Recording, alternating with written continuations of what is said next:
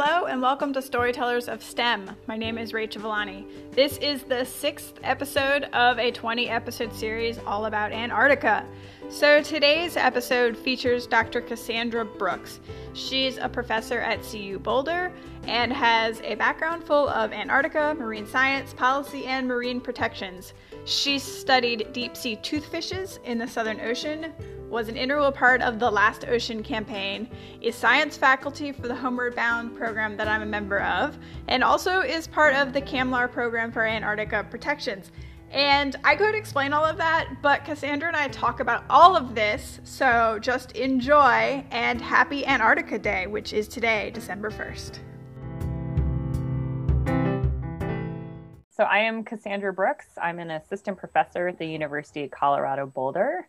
I'm also a mother of 2 young, beautiful children, and Antarctica has been a part of our life for a really long time. And I'd just say since the first time I went about 15 years ago, I just so fell in love with the place. No place had ever made me feel so alive and so humbled. And it's really brought me to where I am today. I met my husband, who's a conservation photographer and filmmaker, because he was working on a large effort to protect a specific place in Antarctica called the Ross Sea, Antarctica. And he recruited me to work on this project with him called The Last Ocean. And I'd been studying fish in Antarctica, but I hadn't really worked in media or advocacy. And he pulled me into that. And it became this lifelong journey of working on this amazing project to protect Antarctica. And he convinced me to work on the project, to move to Boulder, Colorado, where he was from, to marry him, to have his children. And here we are still on this journey. We've named our children after Antarctic animals. We've actually we both now engage in the policy making around Antarctica and have actually brought the children and his in-laws and down to these meetings. And so it's, I feel like Antarctica is very much a core part of our life now.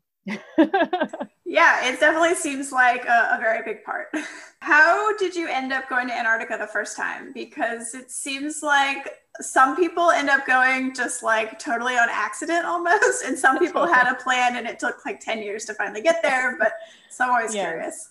Yeah, absolutely. And everybody has a story, I think, about how they first got to Antarctica. In my case, I grew up in rural New Hampshire in the United States, and oh my gosh, Antarctica was not on my radar. It was a big deal to go one town over, let alone to a different state. And I just ended up really falling in love with the ocean and marine science. And at one point decided to go back to school for a master's in marine science after being out for a few years, and knew California was a great place to do that. When you grow up in New England too, yeah, I don't know, at least in my head, this idea that go west, go to California, it's much cooler than New Hampshire. And it is, as it turns out.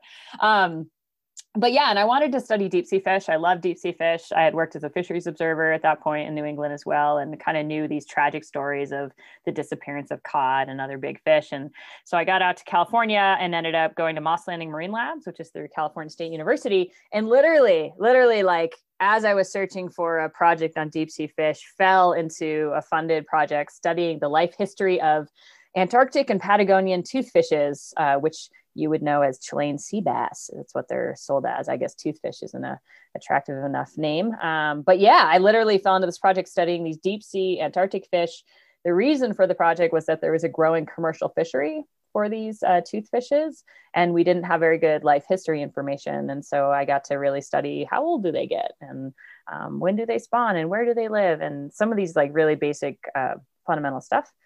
And, but like some students, I didn't actually have to go to Antarctica. I arrived with this project and had all the samples that I needed. They had been collected by fisheries observers, ironically, in Antarctica. But I felt really frustrated with that and thought, gosh, if I'm studying this fish, I really want to understand the environment it's from, and I really need to go to Antarctica. And so through really asking around other scientists at my lab who were going, I was able to get a position as a research assistant during that time as my master's with a group at NOAA who actually does krill surveys. And so I managed to get on a krill survey boat in 2005, 2006 season. And then they were doing 2 krill surveys and a fish survey. And so I managed to stay on for the 2 krill surveys. And then I was like, but I got to stay on for the fish, but they didn't actually have a spot for me. And I kind of just stayed on the ship. Like I was like, I'm not going, guys, I'm not going. And managed to stay on that ship for a 3rd leg. And that was it, I guess. Like after I had that experience of going there, it so, like I said, changed my life. And I had this amazing project. And so I was studying the life history of this fish for I guess, 4-year masters. It happens. It's okay. And ended up making connections to other Antarctic scientists when I was down there, which led to more opportunities to go down and study, which I think can happen too. Like once you go down as a scientist and show that you can sort of handle the extreme conditions, as well as, when you're down in Antarctica, it's expensive to get down there for science, and operations go on 24 hours a day. And so once you show that you can work hard and endure, then you're often invited back, which is great. Yeah, that's cool. Because it seems like what you just said, you get in once and then you make connections, because it's a small group of people, really. It's not a big field. It's a community of scientists that I think, you get to know each other. It's really interesting. And if you spend time on a ship together, like you're kind of bonded for life, Yeah, I'm sure. I feel the same way just about people I've done field work with. And it's, much smaller. I would say they are boats, not ships, right. that we work on. I feel like having the samples and stuff already and not have going would have felt very like disconnected. Totally. Like it would have just been like, oh, these are just numbers in a spreadsheet or whatever. That's how I would have felt. Absolutely. And I think for me, as a sort of being trained as a biologist and ecologist, it's all about that intimate experience with what you're studying. And that's exactly how I felt. It's like, how do I actually understand this extreme animal and its life history if I don't experience the environment that it's from? And I think there's some real truth to that. And it's not to discredit scientists who don't do field work or who number crunch. I think there's real value for that too. But I also think there's real value with having that intimate experience with a place. Yeah, I think that's just not my personality type, because like I'm a field scientist and I like to have been there and experienced it and then look at my data later and be like, I remember that day. Exactly. Every data point has a story, right? Yeah, exactly. Yeah, some days I'm like, I don't remember this day, and some days I'm like, that day. Yeah, I remember that day. Okay, so I have a potentially dumb question. I hear krill all the time, and I know what krill is, but what I don't know is like, is that just one species, or are there like a bunch of species that make up Antarctic krill? Yeah, great question. So krill are all over the world, obviously. Like that's the generic term for this.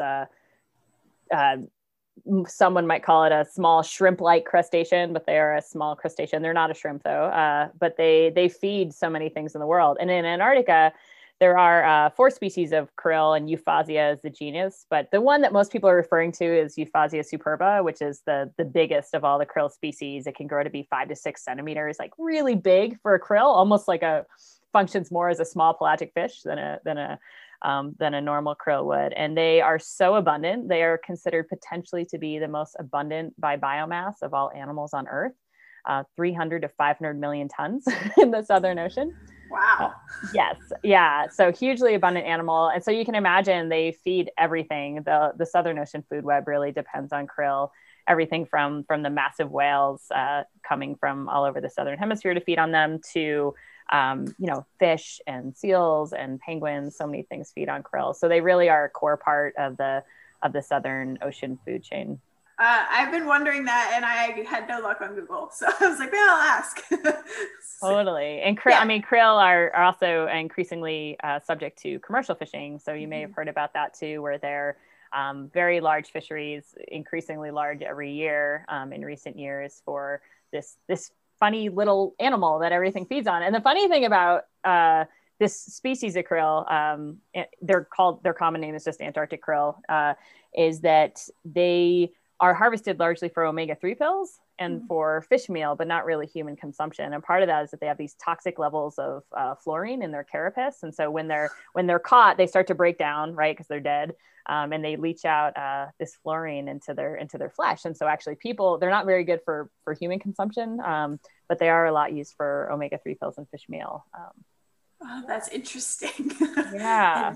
Very weird also. It's very weird. And I guess from from a values perspective, there's always these questions of sustainability. Like, is this fishery sustainable? And I would say, gosh, you're competing with whales and seals and penguins and fish.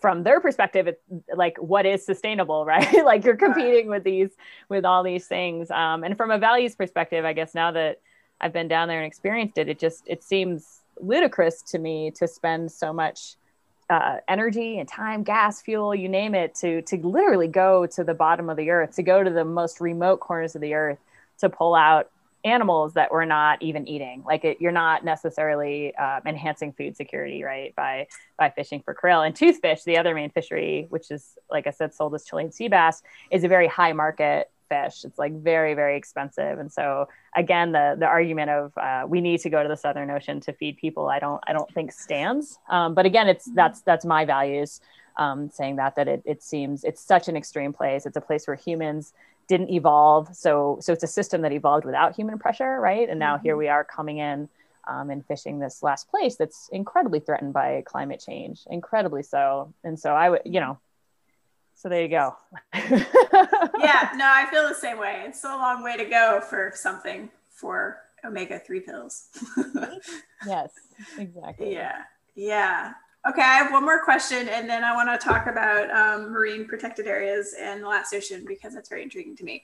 But my question is, what even is a Chilean sea bass? Like, is that even a thing, or is this just like a name someone made up that was like a marketing tactic? It was a name that a dude made up when he found the fish in Chilean markets, because the toothfishes, the Antarctic toothfish is its own species, and then the Patagonian toothfish is a different species, but they're both Dysosticus is the genus name. And the Antarctic one, Dysosticus mawsoni, is further south, and it actually has antifreeze in its blood. It's such a cool fish. Yeah, because it's the waters it's in is actually below the point of freezing, and the water doesn't freeze because it's salty, but their blood would. And so they actually have to have antifreeze proteins that bind ice crystals in their blood. So fascinating fish. The one further north, Dysosticus eleganoides, the Patagonian toothfish, is found actually off of Chile and Argentina, and maybe even further north, actually. But that's where it first emerged, sort of in some of these obscure markets in Chile. But it was like this big ugly fish found from the deep, and they sold it as fish sticks or whatever, and then remarketed it as Chilean sea bass, because toothfish just sounds gross, like like big gross teeth. And what they found once they marketed it as Chilean sea bass, it's not a sea bass. It's definitely not even close to sea bass. When they remarketed it and got it into restaurants, actually, it's a very popular fish because of its crazy adaptations. So one of the crazy things about toothfish, both species, is that they don't have a swim bladder. And most fish actually have like an air pouch in their, basically in their bodies, that they would use to control their buoyancy, how they would move up and down the water column. Most fish have this. Toothfishes don't. They just don't. And so they control buoyancy through other ways. They have a lot of air pockets in their skeleton. And then they also have tons of fat cells. And they literally, I've been told by some scientists who work more on their cellular matter, that every muscle cell is surrounded by fat. And so they're an incredibly rich fatty, it makes them buoyant in the water, but incredibly rich fatty fish. And so chefs just loved it, right? They were like this rich, buttery thing. And so once it was rebranded as Chilean sea bass, it definitely became a very popular high-end fish. And so this really obscure deep sea fish that had been studied for so long, for decades, by scientists, because it was a weird, obscure, fascinating fish that had these crazy antifreeze proteins and weird buoyancy things going on. It had been studied and loved by these scientists for a long time, but never marketed. And one thing to know too about toothfish is that they are the top fish predator in the Southern Ocean.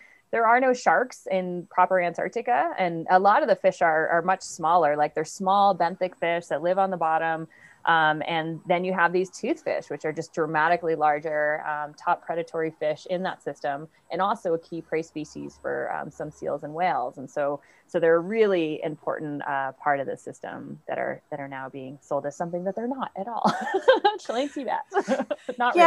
I was curious because it seemed like some sort of like marketing tactic, but then it got me thinking about, here we have an invasive animal called the nutria. It's from South America. And know about the nutria. They did, but they are in California as well, I think. Not as horribly as here, but there was like a tactic to sort of like try to rename it and remarket it. It did not work. So I was it was just so that people would actually eat it. Was that the idea? Yeah, they're totally edible. They're vegetarians. Like the meat's really lean. People are probably super large rodent that is edible. Yeah, totally. I mean, why not? Like, and there's so many of them. Yeah, they weigh like 20 pounds. They're super destructive to wetlands. Like, they're easy to hunt. They're dumb. Like, they're not native, you know. Yeah. But people just see a giant rat and want nothing to do with it. But yeah, they're vegetarians and good in a gumbo. So, have you ever eaten them? Yeah, I have. There you go. So you can speak to that. Someone did make dog treats. Has like a company making dog treats out of it. I haven't been able to get my hands on them because they sell out so quickly, but I feel like my dog might like that. Totally. Any rate. Okay, so can you tell me about The Last Ocean? Like, I know it's a documentary, but it also was like organization as well, right? Yeah, totally. So kind of as I mentioned at the beginning, conservation photographer John Weller, who's now my husband, is a Boulder-based, was a Boulder-based conservation photographer who had really started using media to try to drive conservation outcomes, and had just finished an amazing project here in the Great Sand Dunes of Colorado, and was sort of actually scouting around for his next big project when a high school friend dropped an obscure policy paper into his hands that was describing the Ross Sea Antarctica as the last intact marine ecosystem left in the world. And John, as a Colorado kid, was like, wait, the oceans are that damaged that there's one place left? Like, this is crazy. And he actually flew out to meet the scientist, David Ainley, who wrote this obscure, it was a policy paper. It wasn't even like a peer-reviewed publication.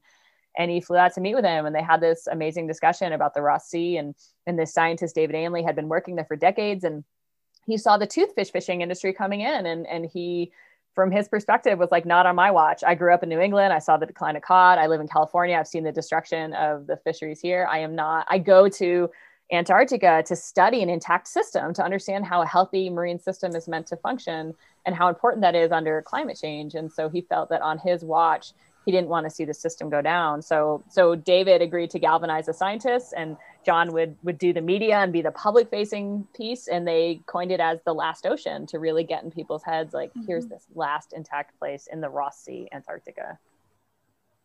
Yeah. And then so I only know bits and pieces from what I heard you talk about like a month or two ago, but I know you do work, I don't know how to describe it, some policy work with the CAMLR. I think I said that right. And if I'm not mistaken, didn't the Ross Sea Marine Protection Area just come into existence like in the last 2-3 years? Yeah, I'll tell you about that. So we started, I started, I guess, studying toothfish in 2004. John actually had started this Last Ocean project at the same time. He found me, I guess, around 2009, and literally called me up. And there's very few people who study toothfish, as you can imagine, especially in the United States. And he literally called me up and said, we need to talk about toothfish, and was making a case to me about this protecting the Ross Sea. Now, by then, I had studied the toothfish. I'd seen it was like a deep sea, slow growing, like the research I did just confirmed it's a slow growing fish. It's very vulnerable to overfishing. And I had already been at my university when I was finishing up my master's, like defending my master's thesis and saying, we need a protected area in the Ross Sea, and being scoffed at because, it's an international space. Cassandra, stop being emotional, stop being emotive. You're a scientist.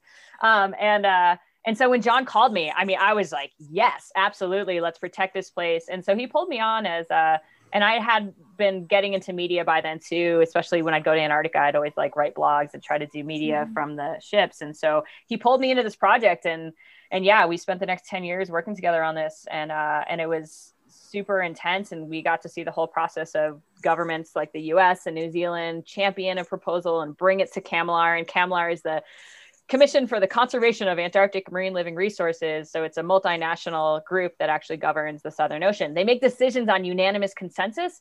So as you can imagine, so the US and New Zealand are like, all right, we felt all this pressure. Here's a proposal for a marine protected area in the Ross Sea. And at the same time, like I said, David was galvanizing with scientists. He was involved in the proposal. John and us at The Last Ocean, we made a documentary, we made a book. We were doing tons of public talks, website, really lots of public facing stuff, trying to bring the public to the Ross Sea, right? Because you can't physically do that, but to do that through this visual, emotional experience. And yeah, it took 2012 was the first year the proposal came to CAMLR. It was negotiated every year, super painful. At this time, for me personally, right? So I'm like, okay, I've done the science and I've done the public facing advocacy stuff, but I realized we didn't really know how to target. Like, who are we targeting in this international group? And I realized for me, like, I didn't know the policy process. And so it motivated me to go back to school and get my PhD focused on the policy elements of protecting Antarctica, and to actually get a seat in the room at CAMLR, not negotiating, but in the back of the room, observing and studying it and understanding it. So amazingly, I got to actually study this whole process of governments negotiating. And it was 2016. Oh my gosh, after years and years of governments negotiating, scientists working, us doing the public facing media stuff, working at that policy interface between the science public and the policy and all that. And finally in 2016, and John was in the room, I was in the room, they finally came to consensus and agreed to protect the Ross Sea October 28, 2016. And it was one of those amazing moments of both our life, because I think we'd worked on it so long that at that point, like, if it wasn't going to happen, I almost think maybe it would have like broken us a little bit, and for John too, like his media had become the face of this whole campaign. And it was like amazing, because a lot of the tension was between US and Russia.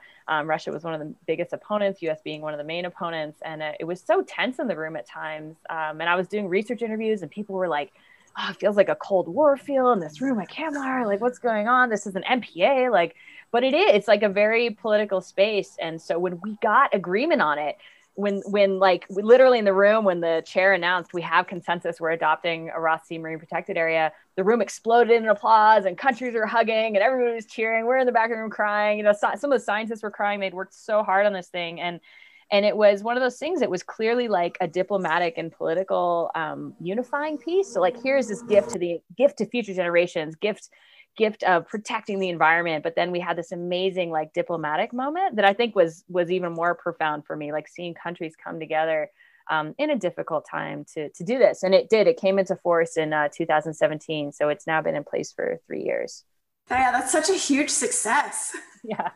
Yeah, it was such an amazing thing to be a part of, and it became such a bigger thing. I mean, John, my husband, and Peter Young, who's the filmmaker based out of New Zealand, who produced the documentary. I mean, they both are media artists working out of their garages.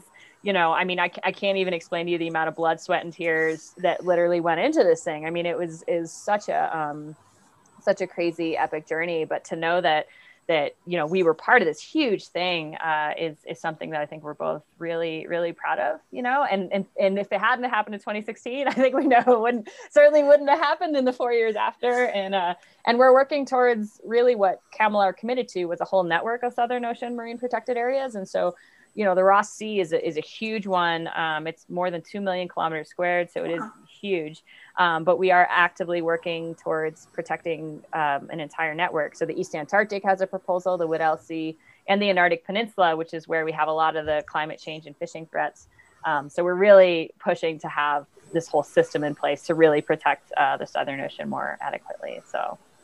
Yeah, that's amazing. So that kind of gets to what my next question was going to be like, well, what's next? And it sounds like there's like a series of them that are in stages of progress. Yeah, I mean, I guess that points to like, so how do you do protection? And I think you can't do it piecemeal and have it be effective. The Southern Ocean is a whole ecosystem, and of course there's many ecosystems within that, but the Southern Ocean itself is a complex system. And there's been a lot of research done on mapping out like, where are the vulnerable areas? How do we have a representative system that actually covers all the different life in the Southern Ocean? So we have a lot of science that actually can support this process. And like I said, there's multiple proposals on the table right now under negotiation. It really comes down to political will.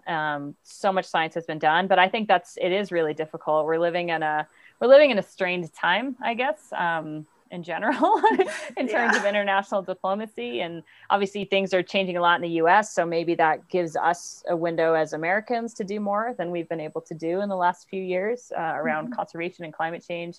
But, there's a lot of big players in the room. The EU is a very powerful force pushing for protection really hard. France is championing some of one of the proposals, as well as Australia and Germany and Norway. So we have a lot of powerful countries pushing for this, and I think it really just does come down to political will. Antarctica is hard. It's a takes unanimous consensus, right? So not just majority agreeing to it. So all you need is one country to not agree to something, and then it can't go through. And that's not just around protected areas in recent years, but even around climate change initiatives. Some things that are so obvious to do, like we know Antarctica is one of the fastest melting places, most vulnerable.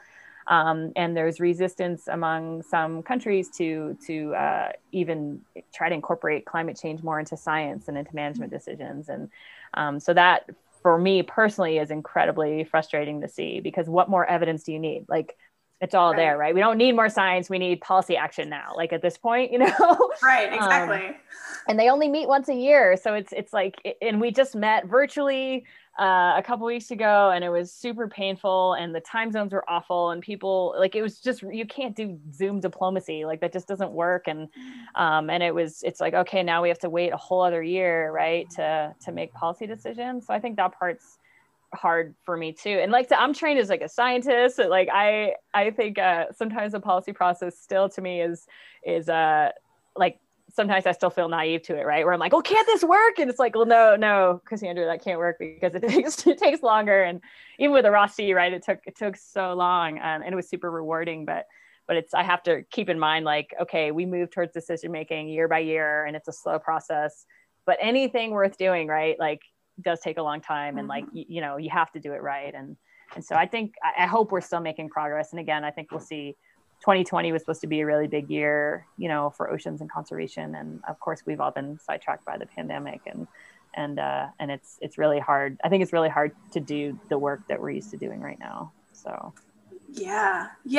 So thinking about policy, like my background also as a scientist, and I'm just like, well, we have the data, just go do it. Like, right. So that would be really frustrating, because I totally could see your perspective there. Yeah, I think it's really frustrating. And I think there's two parts of the science that's frustrating. One is that, like, yeah, we have so much good information, and then in the Antarctic, and this is probably the case in most places, science is often used as well, we don't have enough science, you know. And it's like, well, you'll never have, like, enough. What is enough? Like, what is sufficient to make decisions? Like, and that's just the thing is I feel like some of these thresholds for climate change are happening so much faster than people thought. The fires here where I live in Colorado were so insane this fall, like way late into the season. California, obviously, Australia was experiencing it. And I think all these things are happening so quickly. And this last time when I was in Antarctica with Homeward Bound, which was such a profound opportunity to be able to go as part of a women's leadership initiative and be with all these women leaders. But for me personally, I had a really sad moment, because I hadn't been back to the Antarctic Peninsula in a long time. I can't remember, maybe it had been, I don't know, like 8 years or something. Like I hadn't been back to that part of Antarctica. And I remember seeing Adelie penguins, which is what I named my daughter after, actually. And she kept saying, Mom, send me a picture of an Adelie from your trip. And we couldn't find them. Like they just weren't around. And then I was like, am I remembering wrong? Like, and I'm looking back through all these books, and I'm like, no, they had a presence here. And Adelies are one of the ones that they depend on cold water. And some of the places we went to that used to be Adelie nests had been taken over by gentoos and other species. And so just to, again, see in this very short period of time, like, oh my gosh, like, yes, I'm talking maybe about an anecdotal change, but again, that there's evidence to support, like, certain penguin populations are just tanking right now. And again, to have it be my own, I was like, my daughter's namesake, like in her lifetime, she's going to see this crazy shift. And so I do feel like the science is clear, and not just in Antarctica, but in the world, that we just have to, you know. My hope though is that, you know, what have we seen in the past, that crisis can lead to breakthroughs, and what has COVID taught us, if anything, that we can act quickly, like we can change things when we have to. And I hope we come out of this with a stronger awareness of our connection to the environment and the risks of behaving in the ways that we were, you know, as a global community. Yeah, and I hope that we have like a dedication to keeping up the good change, and we don't just like get lazy as a group of people. Me too. But I do think we're all feeling it so much more viscerally. Like I said, especially through things like fire, and through just other extreme events that are happening. I mean, even there's evidence, right, that the pandemic itself is related to our encroachment upon biodiversity, our treatment of animals, you know, and the hope, I guess I feel like this must be a wake-up call. This has to be a wake-up call. The youth are demanding change, which is so awesome and inspiring to be living through, right? And I feel like we have to listen to them. And yeah, I mean, I'm just hopeful that 2020 is this year that everybody's traumatized from, and and will be this crazy wake-up call, you know? Yeah. I've lost count how many hurricanes we've had this year. I think it's 5. Right. Make landfall in Louisiana, which is a record, not a good one. It's a bad one. Totally. And then we ran out of letters, and now we're like on Eta, like onto the Greek alphabet, and we went Theta and something, and I don't keep keep track of it. And now it's going to make landfall in the U.S. like on Sunday. Like, no kidding. Wow. This storm has like done crazy things, like, and they're going all over the place, and they're getting stronger so quickly. Like, for example, Hurricane Laura in August, like, it was originally forecast to be a Category 1 when it made landfall, and then within at 48 hours to landfall, and then it was like almost a Category 5. Wow. Like at landfall, like it just like blew up because it was just everything. The water was so hot and everything, and all these things.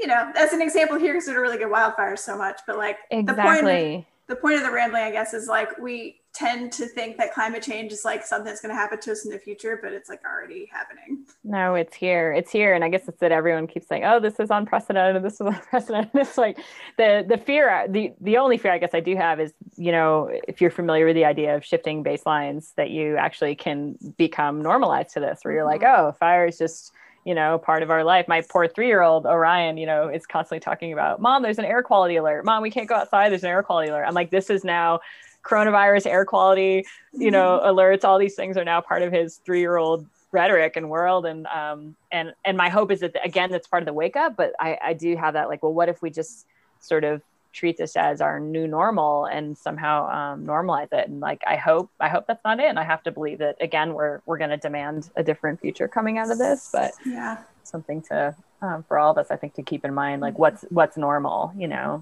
Right. I think I personally got used to the idea of like, oh, there was 2 hurricanes in 1 week, and now there seems to be a hurricane every couple of weeks. Like, this isn't normal, but I've just gotten maybe like numb to it, just like, okay, of course this is going to happen now this year. Right. You know? Right. And maybe that's the challenge we all have, is to fight that feeling of this is the new normal, and to again, just, you know, demand a different future going forward. So I have a policy logistical question, I guess. So the series of marine protected areas, are they getting put forward as individual things for people to vote yes or no on, or is it like one thing, I guess? Yeah, good question. The way it works in the Antarctic, and this is land and ocean, is that it takes specific countries to put the energy into championing it, to pulling together the science, to, you know, to putting together the proposal itself. So yeah, there's 3 different proposals on the table, and they are being led by different sets of countries. However, most recently, there's been a bit more collaboration between 2 of the proposals, so that they have similar countries behind them. But it isn't, they don't all kind of come together. They get looked at differently. I think that's one of the hard things, is that countries have maybe different approaches even to their science and their planning. And while I would say all those approaches are valid, it's maybe sometimes confusing from a policy perspective. You're like, why did they use Marksan, which is one software, but they use this other software? And you're like, no, they're all fine. Like, it's all good. Yeah. But I think that can be confusing. And I think one of the things that's hard too in Antarctica is we're talking about these massive areas. I mean, really huge areas, and you can't just have an MPA. You need to do research and monitoring and enforcement and management. And I think that's something we're still sorting out how to do in the Ross Sea, for example, which is such a huge area, like how to do that. And it seems that we're doing it, but I think if we had I don't know, like, how it's an international space, how do you have like a dedicated staff and team? You know what I mean? Like in the United States, we would actually have people paid we have people paid to manage the MPAs that we have in the United States. And with it being an international space, even that responsibility falls upon national governments to do. Like, it's not as if CAMLAR as a body has the capacity to do management of these large things. So that's part of it too. But yeah, there's separate protected area proposals that come forward in different ways at different times. But, you know, from the from the sort of, I guess, science perspective and even policy perspective, I see it as a whole network, right? Like it's a whole system of protected areas that hopefully would work together in a unified way. But we'll see where we get to in 2021. Yeah. Yeah. So I hadn't thought about like how you would enforce and monitor and manage that. In Antarctica. Yeah. I hadn't thought about that, even though like I should have, because my own work is monitoring, but I only live a couple hours from there. Right. And it's still hard, right? Like it's still a challenge to do locally. So yeah, I think it's something that a lot of governments do research in these areas. Like in the Ross Sea, there's a lot of governments doing research right there. And some of it is focused on the marine protected area. With enforcement, especially during the science season, which is the height of the science season is the summer, and that's the height of the fishing season for toothfish too. And so there's a lot of planes going overhead and ships on the water. And so so far, it seems that there hasn't been illegal fishing in the protected area, which is good. That's what you want. And there's a lot of potential, I think, with some of the satellite work, not just for enforcement, but for research and monitoring, for tracking mammals and penguins and things like that. So there's a lot of innovation going on. And maybe COVID will force even more, right? Because we don't have as many scientists going. And frankly, as much as I love going, and I think it's important for scientists to go to Antarctica, I think if we're serious about climate change, and protecting the Antarctic environment, we might also get serious about how do we more efficiently do our research so that we're not all flying all over the place and using the tools and innovations that we actually have, available to us. So.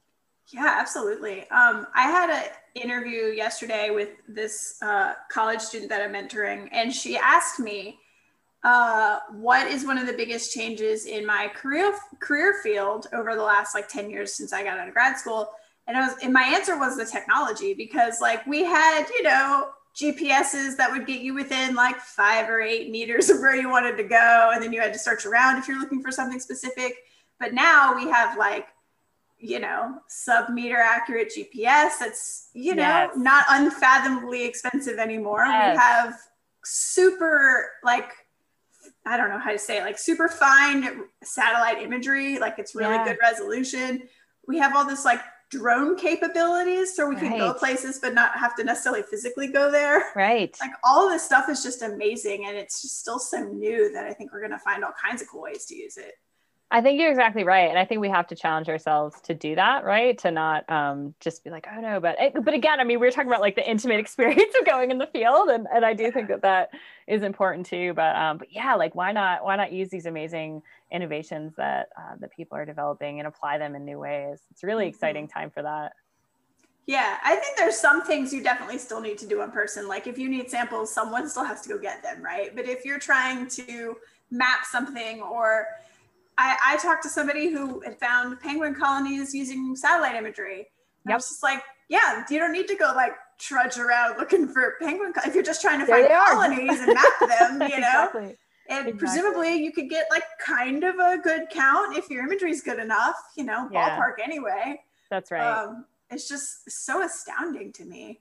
Yeah, it's really exciting for that stuff. And I love being a biologist, but sometimes I do feel you're often just poking and prodding animals instead of just kind of leaving them be. So it's a great technology too to stop harassing the animals, Yeah, I feel I spend most of my time molesting plants, but just disturbing them as I flail through here or fall in a hole or whatever. And totally. They're pretty resilient, at least around here. Yes, that's right. That's right. Yeah. I know we don't have a ton of more time, but what else do you want to talk about? I feel there's probably loads of things you might want to share that I don't know what to ask about. Yeah. I mean, I think just maybe reflecting on my Antarctic journey, because I know you want to talk about that too. And these efforts to work to protect this place that I love. And we'll reflect back on my experience with Homeward Bound and getting to go in this new capacity. And what a strange experience it was for me in a way, because I'd never not been down as a scientist. And here I was in Antarctica with a bunch of women scientists, but we weren't doing science. I was wait, why are we doing science?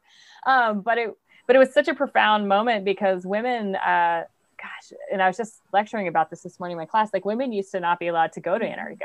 Seriously, it was considered that they would like tempt the men or this and that, or they weren't strong enough. I mean, on and on, like so insane that women just weren't even allowed in that space. And even in the United States, it wasn't until like the late 70s that the first woman scientist was supported to go. And so for me, going down last year with this largest expedition of women ever to go to Antarctica was such a profound experience to say, we're here, like we are here, we are visible, we're here together. And I loved that, because people are always like, well, why do you have to go all the way to Antarctica? And, you know, and we are talking about climate change. And I'd say on some ways, you know, the program is temporary and won't go on forever. And maybe we shouldn't all go to Antarctica all the time, you know?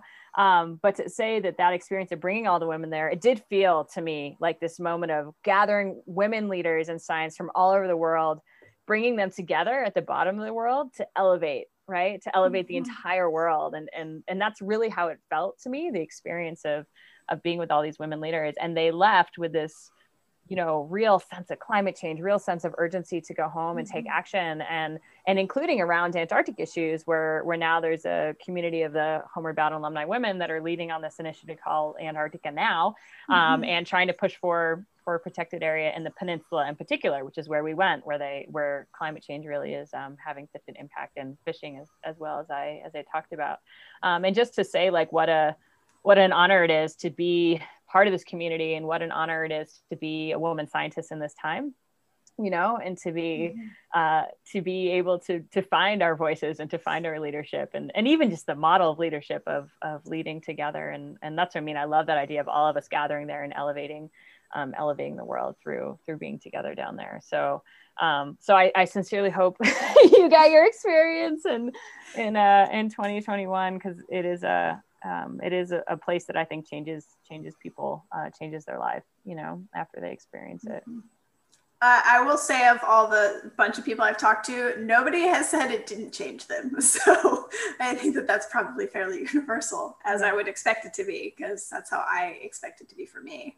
Yeah, absolutely. I do think there's very few places in the world that can change you in that way. And again, I don't know if it's I think it's a mix of everything, like experiencing the environment so viscerally. Like Antarctica is the most extreme place on Earth, right? In terms of cold and wind and the water being, again, freezing as well. It's just such an extreme place, and a place where yeah, even the wildlife isn't afraid of you, because they haven't evolved around, you know, with having humans threatening them, at least not in the way that like here we do in North America. But yeah, just to have it feel that way. It's such a profoundly beautiful place, and it's a global commons, right? I think that's actually something for all of us to keep in mind, that it's all of our responsibility to protect it, not just the waters around it, but Antarctica as a whole, as this place of peace and science, and as a natural reserve. So what an opportunity to, be able to go there and experience that and know that you're part of it, you know?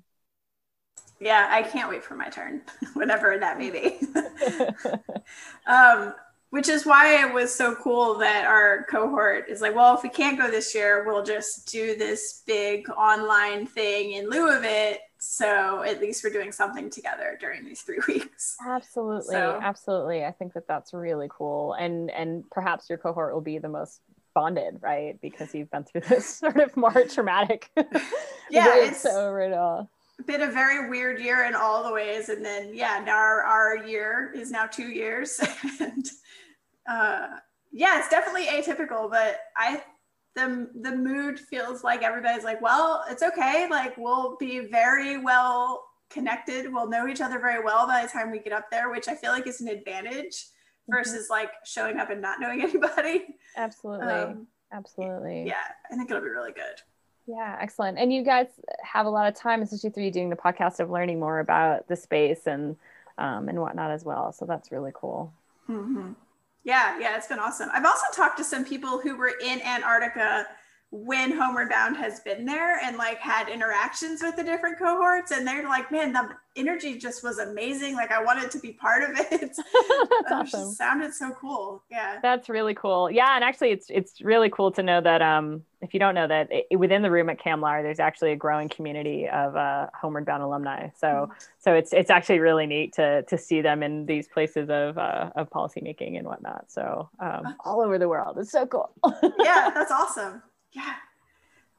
So I have one more question. We talked a little bit about Kamlar, but I'm not totally confident I understand all of it. I know it's like, I know they meet every year. I know that they're doing these things, but okay. I also know that there's the Antarctica Treaty, and I guess I'm wondering like which one came first? Yeah, great How question. does that all interact together? Totally. So, I mean, Antarctica historically was sort of the last continent that was undiscovered, and there weren't indigenous people living there. There's some evidence that that people may have passed through historically, but no one had actually been sort of living there. It was just too extreme, and so typical colonial stories, Western countries with their flags planting them, and they actually divided up Antarctica like a pie. But some of the claims were competing. Argentina, Chile, and the UK had these competing claims around the peninsula, and there were a bunch of other states that claimed areas. And the U.S. and USSR reserved their right to claim the whole thing, of course. And an amazing thing happened at the height of the Cold War. There was real fear that Antarctica was going to actually be used as a scene for nuclear war, because it's a Southern Hemisphere location. And for the USSR and US, they're like, sweet, Southern Hemisphere spot. And there was just real fear it was going to be turned into this scene of international discord. And amazingly, instead of that, we convened and signed a peace treaty. And the Antarctic Treaty is one of the most amazing agreements that I know about, because it basically took all those competing sovereignty claims, threat of nuclear war, and suspended it all. Sovereignty is suspended, military activities are prohibited, nuclear anything is prohibited in Antarctica. And later agreements actually banned mining and set aside the continent as a reserve for peace and science. So just one of the most remarkable agreements, I think, in the world that we have, and shows what's possible. And I guess to that point, something to know is that part of where that agreement came out of was that there was a lot of international science collaboration around Antarctica. And there was a specific international geophysical year in 1957-58 at the height of the Cold War that actually set up a framework for sharing bases and resources and infrastructure. And that was used as the basis for this political agreement. So it was really like this science collaboration, which is why the treaty prioritizes science and why it's Antarctica still very much like scientists are the main stakeholders. But it didn't deal with the oceans or the sort of fish around Antarctica. And that was a later agreement that came into force in 1982 that set up Kamlar. And that was really because there was more and more interest in fishing the Southern Ocean. Already, there were some populations of finfish around subantarctic islands being decimated, as well as near the peninsula being decimated. And a lot of the Antarctic fish just are not resilient to heavy fishing.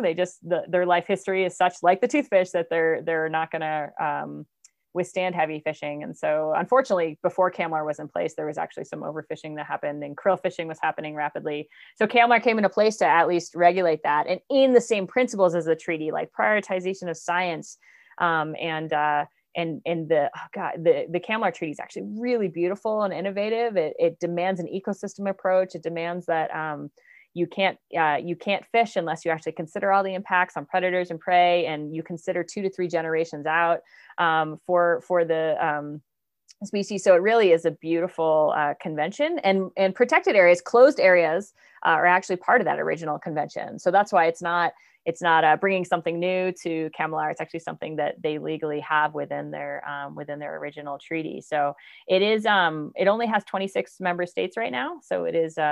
Those are the ones who are engaged in decision making. It's not a sort of global agreement in that way. It's not a United Nations thing. It's its own thing. So that's how they work. They do have new membership, like new members do join who are interested in fishing or conservation or research down there.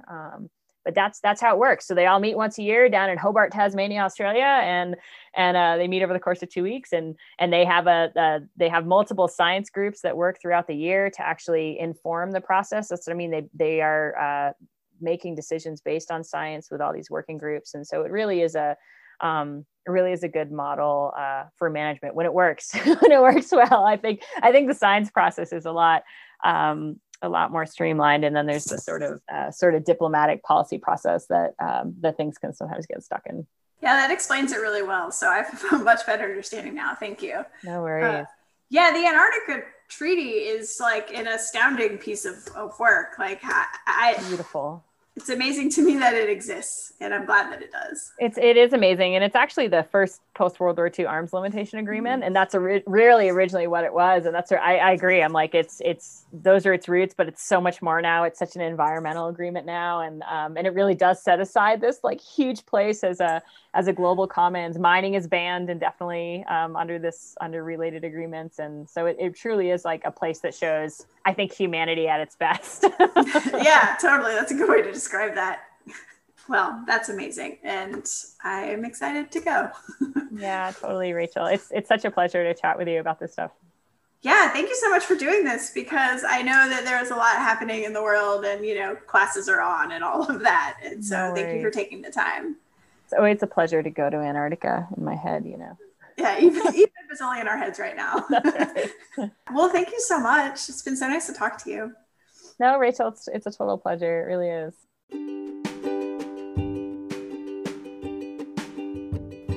Hey y'all, it's Rachel. Thank you so much for listening. So here is where you can find us. You can find me on Twitter at Flying Cypress. There's no Twitter page for the podcast because I didn't want to manage a bunch of Twitters. So since the podcast is an extension of me, find the podcast on Twitter at Flying Cypress, which is me, Rachel Villani. Also, if you're on Facebook, you can find the podcast at Storytellers of STEM on Facebook, STEM with 2 M's. Everything we talk about will be shared in the Facebook page and also on Twitter, like I said. So go like the Facebook page, follow me on Twitter, and subscribe to the podcast wherever you get your podcasts. And yeah, thank you for listening, and I hope you enjoy.